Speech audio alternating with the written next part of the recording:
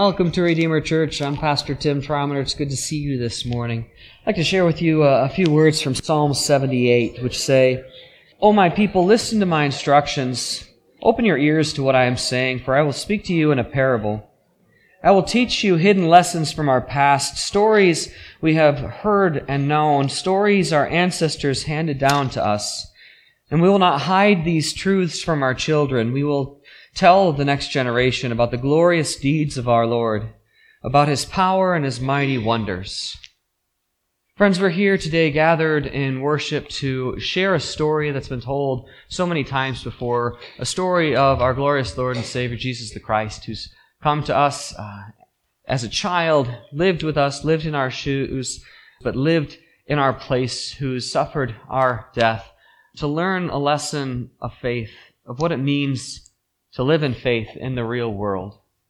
And so today, as we gather to worship, I invite you into this space and this place to just be at peace, to rest in the assurance that Christ did come for you. He did come to save you. And that as we sing and as we experience the Word today, to just be present to that Spirit that we invite into this place, that Spirit of God. Well, friends, we are in our fourth week of our teaching series, Faith That Works. We're studying the book of James, and today we're going to be talking about sparking a fire. And we're going to be talking about words and how words impact the world around us, how words impact other people. And the phrase I was raised in, I don't know how your mother was, but when I came home crying from middle school, I never cried in middle school. But when other people around me came to my house crying from middle school, probably my brothers, because, they weren't as strong as me. No, when I came home crying, she would say something like, "Tim, sticks and stones can break your bones, but words, isn't that such a crock?" Words have such power in our lives. They don't not hurt us. They literally can make and break us.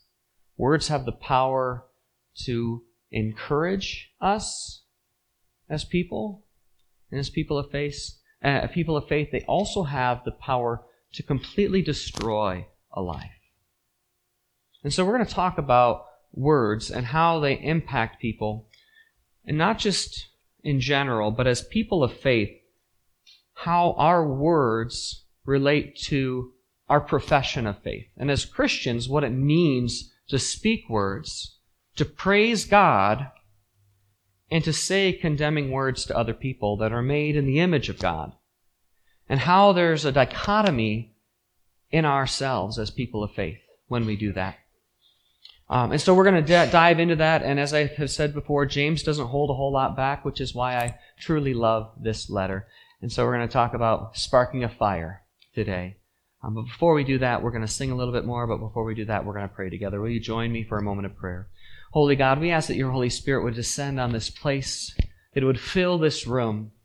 As we explore your word in the letter of James, Lord, we ask that you would just fill our hearts with your holy fire, that you would help to tame our tongues as we move from this place, that you would let the burdens of this week and of the days ahead just melt away as the snow and the rain, so that we could fully focus on you in these moments, that we could connect with you in a way that we haven't been able to, that being together would make a difference today.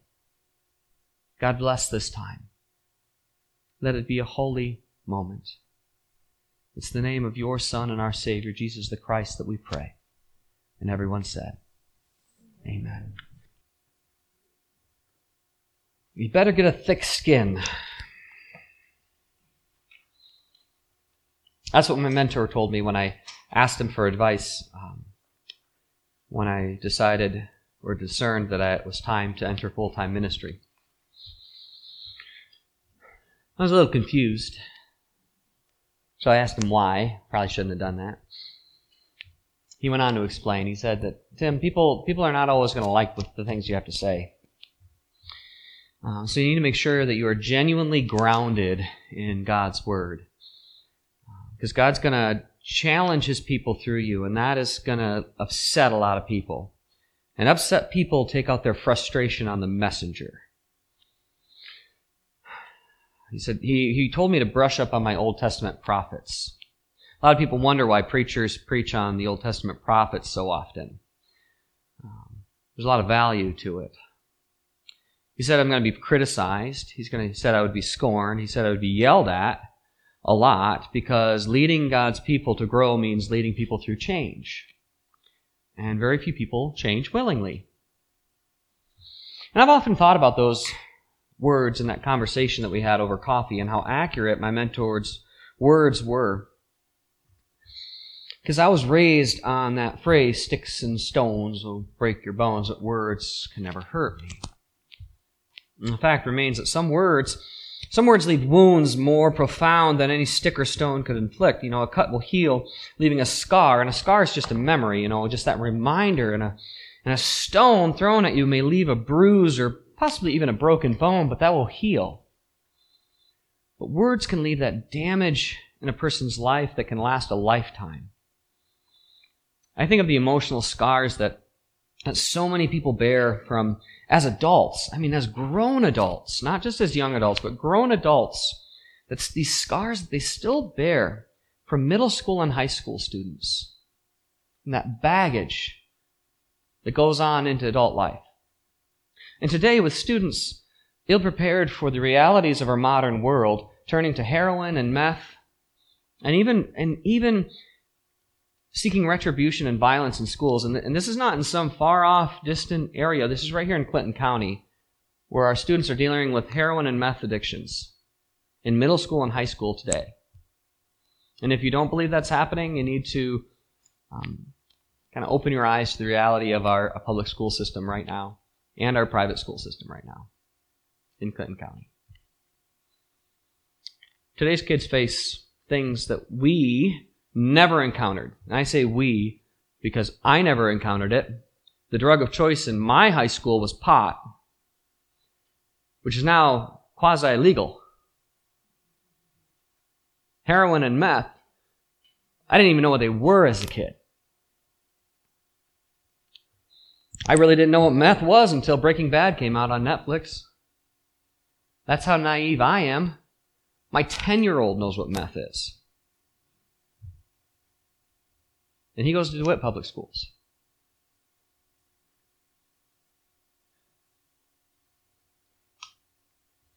But it's not just our young adults that are impacted by words. It's us too. Adults, we are just as impacted by words as our middle schoolers and our high schoolers are. As a business owner, if your reputation is called into question in the community here in St. John's, it can destroy your business's future. It doesn't matter if the suspicions are correct at all. It doesn't. Words impact you. If one or two customers were to start spreading around town that your company does spotty work, people will stop doing business with you in a town like this. A rumor about your morals and ethics can cause people to stop trusting you, and you won't get the votes you need to stay on the city council or on the board. Even as a church, a few frustrated church members can sow seeds of discontent through the entire community in just a matter of days. In a week, the rumor mill can run its course, and the damage is done. Just through a couple of words. And people believe that everything's about the pastor. Sticks and stones can break my bones, but words can never hurt me. Yeah, right. It's a big, fat, whopping lie. Should never teach it to our kids. Words are one of the most powerful things that we have. Words not only hurt us, but they can make us lose our jobs. They can make us lose our reputations. We can lose our spouse. We can lose our livelihood. We can even lose our career. One of my family members didn't get a job because of some words she posted on Facebook. And what's worse, it seems that many of us struggle with a very common sickness today. It's kind of a pandemic spreading through our culture. I label it foot and mouth disease. I don't know if you know anyone with foot and mouth disease. I suffer from it. I'll admit. I have been searching for a prescription for foot and mouth disease. They don't have one currently. but it's widespread and it's common. Lucky for us, though, James does offer us some guidance on how to guide us as followers of Christ. And it all begins here in the church, in the gathering of God's people as the body of Christ. If we can learn as God's people how to use our words correctly here, then we will be equipped to take that knowledge into the world. And so to do that, James says, first, that we need to make sure that we don't have too many teachers.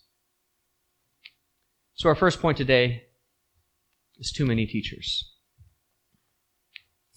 So in the beginning of James chapter 3, verse 1, he says this, "Dear brothers and sisters, not many of you should become teachers in the church. For we who teach will be judged more strictly. Indeed, we all make many mistakes." I think it's interesting. James begins his teaching on the tongue and words with an introduction about teachers.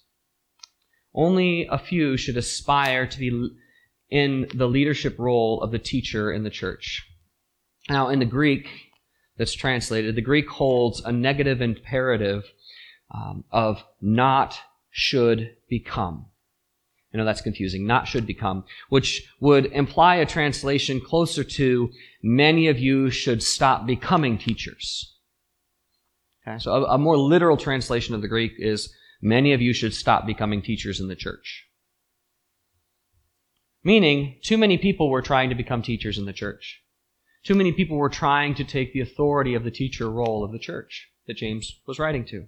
In the first century church, the teacher played an important role in the church. It was a high status position with the responsibility of passing on the sacred traditions of the church. And teachers had to not just learn the traditions, they had to learn them very accurately and transmit them precisely in the speech. They had to articulate it. They had to say it.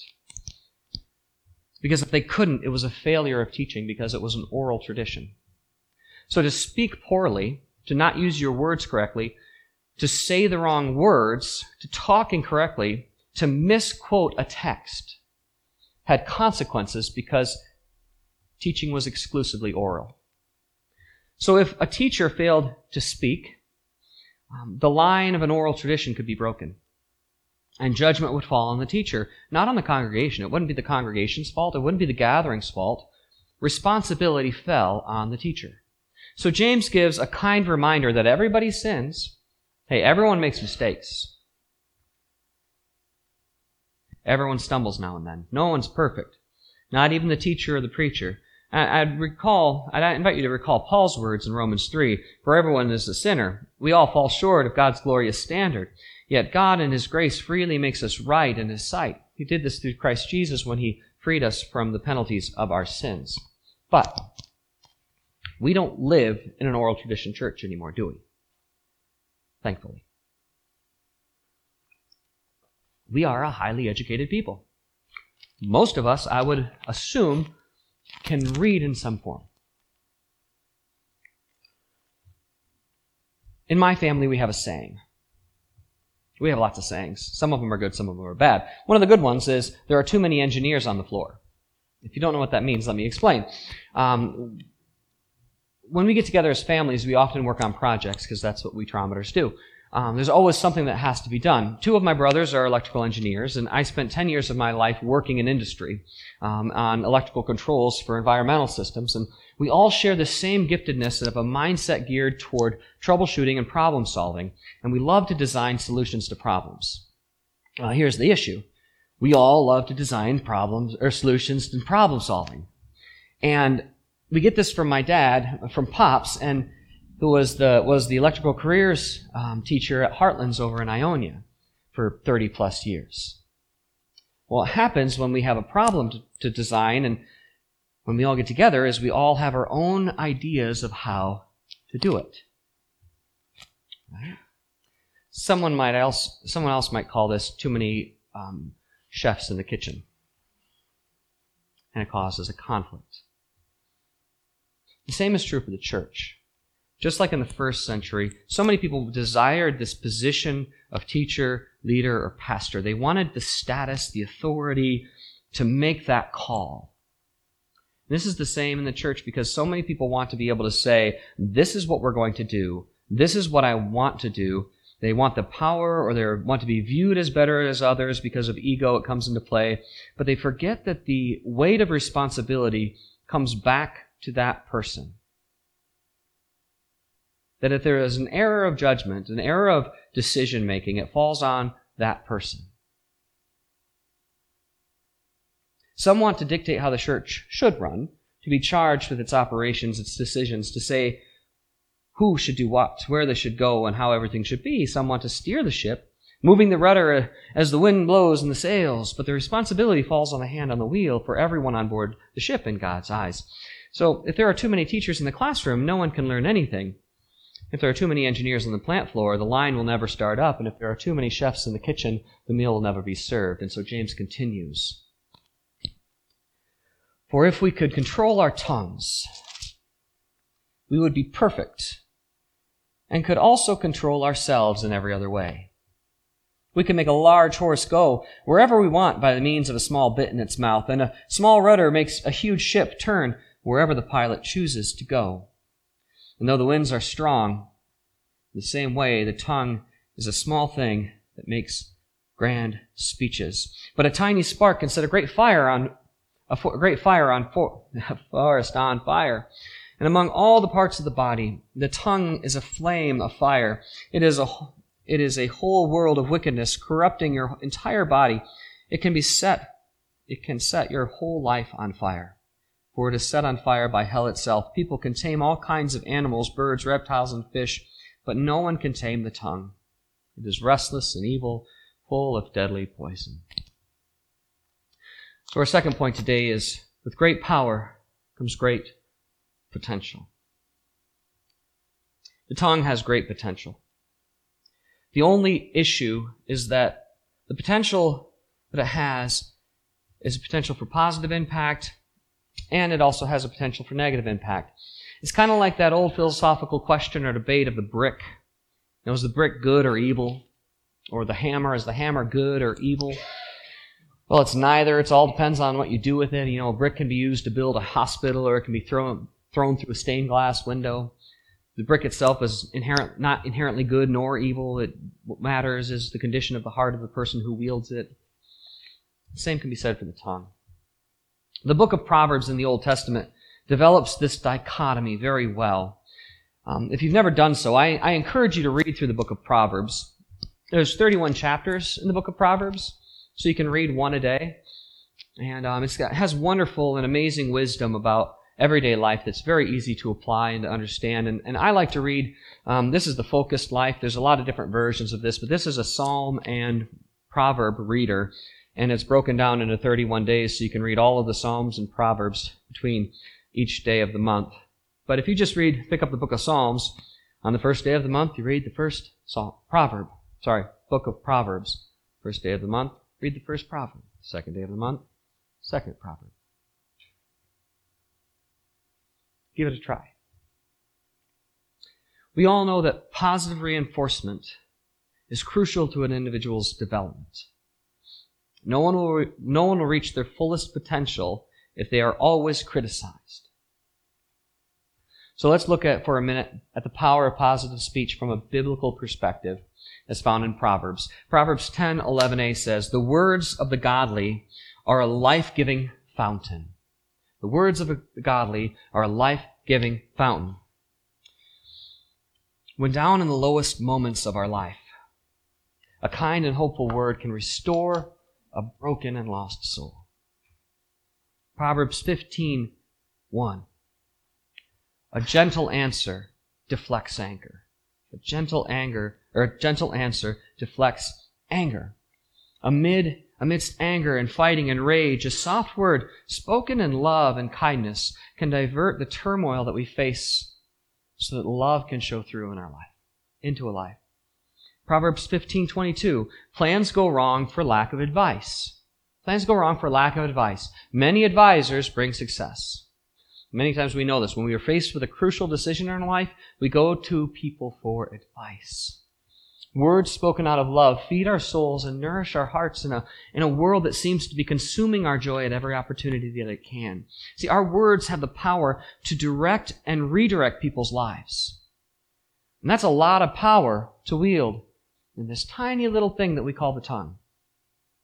And as Uncle Ben said to Peter Parker, with great power comes great potential. He said responsibility in the movie, but potential. This little thing called the tongue has so much potential for positive impact that it can bring into the world with our words. But the other side of that coin is that it has the potential, just as much potential to destroy a life as it does to build a life, because of the negative potential it holds. So let's look at that negative side for a minute, because Proverbs hits on that too. James says that a tongue is like a tiny spark that can set a great forest on fire. And when I say that, all I can think about, though, is, I don't know if you remember this, only you can prevent forest fire. Do you guys remember Smokey the Bear? I remember Smokey the Bear.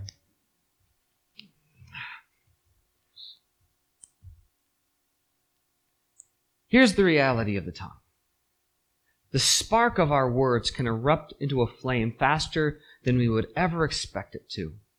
So let's go back to Proverbs for just a moment. Proverbs 15:1b says, harsh words make tempers flare. True or false? True. Harsh words make tempers flare. It's like gasoline thrown onto an already burning flame. Abrasive words can only make a bad situation worse. If you are fighting with someone and you start adding harsh words to the situation, it don't get no better, folks. I'm willing to bet that we can all personally attest to that. We've all lived through that bad situation where we've come into contact and a foot and mouth disease. Proverbs 15:2b, the mouth of a fool belches out foolishness. Sorry. Bleh. We all know those people. I won't claim it's you, but you know somebody. Jesus said that what comes out of the mouth is what comes from the heart. Therefore, destructive words come from a devastated heart. And while actions may speak louder than words, our words indicate where our motives lie. Proverbs 15:4b says, a deceitful tongue crushes the spirit. A deceitful tongue crushes the spirit. Where kind words can bring life to a person, lies and deceit can destroy a life. What amazes me is the speed in which this happens. We can say something, we can write it down, we can email it, we can text it to someone, and in seconds, within mere seconds, it's hit the fan. And this is the danger. This is the evil that James spoke of. It's like that tiny spark that sets a forest ablaze. It sparks so quickly that it infects everything else. And it's not just in our lives, but it's in the church as well. How quickly that flame spreads. I found this video on YouTube, and I thought it was a pretty good illustration. Check this out real quick.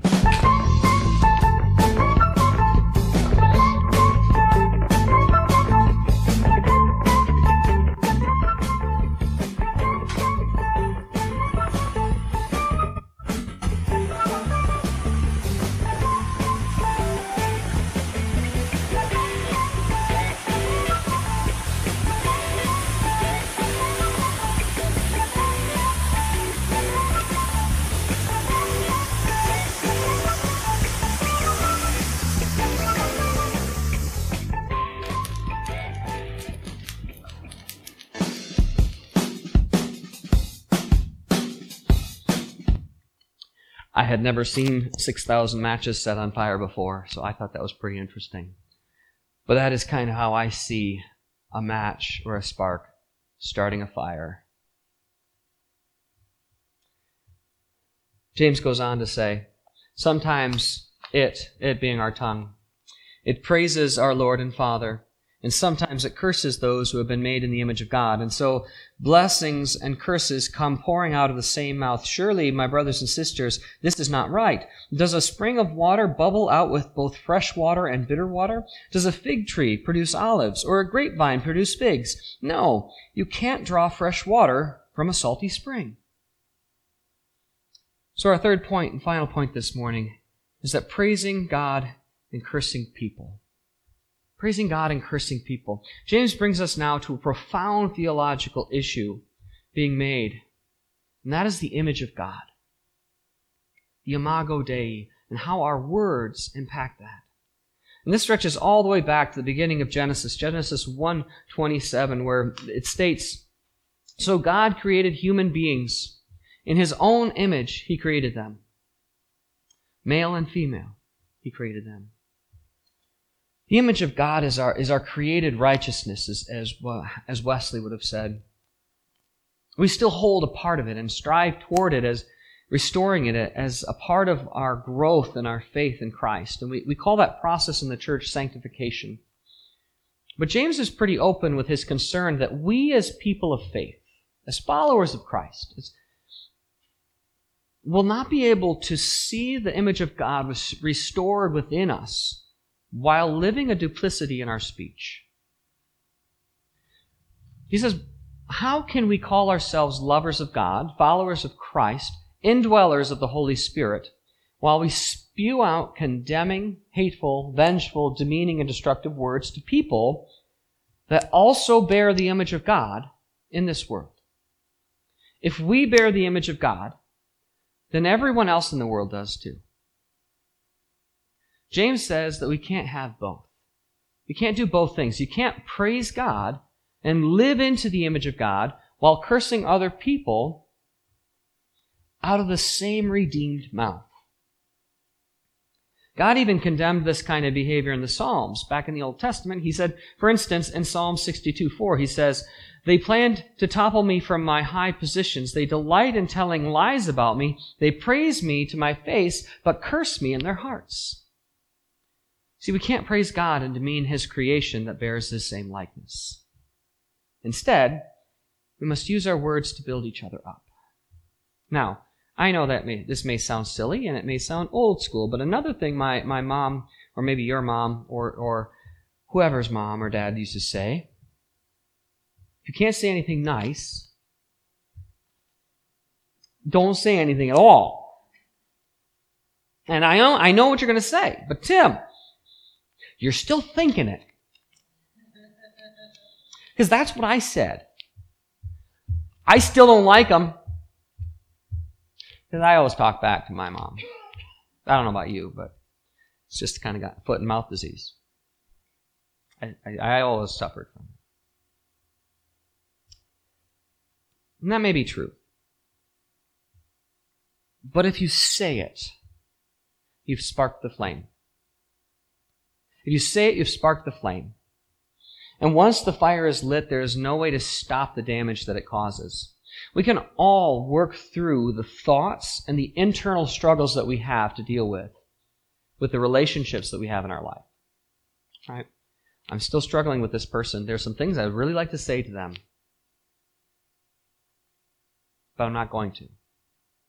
As we learn how to grow in our faith in Christ, that which we think but do not say can be addressed. Through prayer, through searching the Scriptures, by the work of the Holy Spirit in our life, through professional counseling if we need it. But if we say it, what we say out loud can never be unsaid. True or false? Have you ever said something that you wished you never would have said? In the heat of emotion.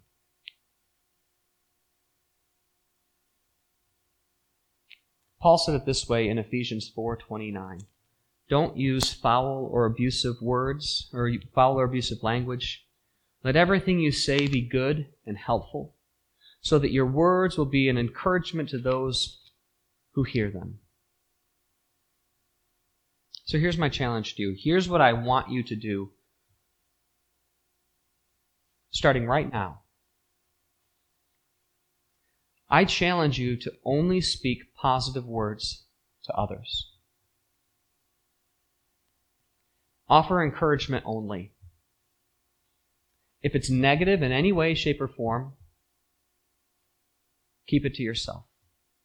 I challenge you to go the rest of the day, without criticizing, complaining, or speaking negatively in any way to anyone, even your significant other.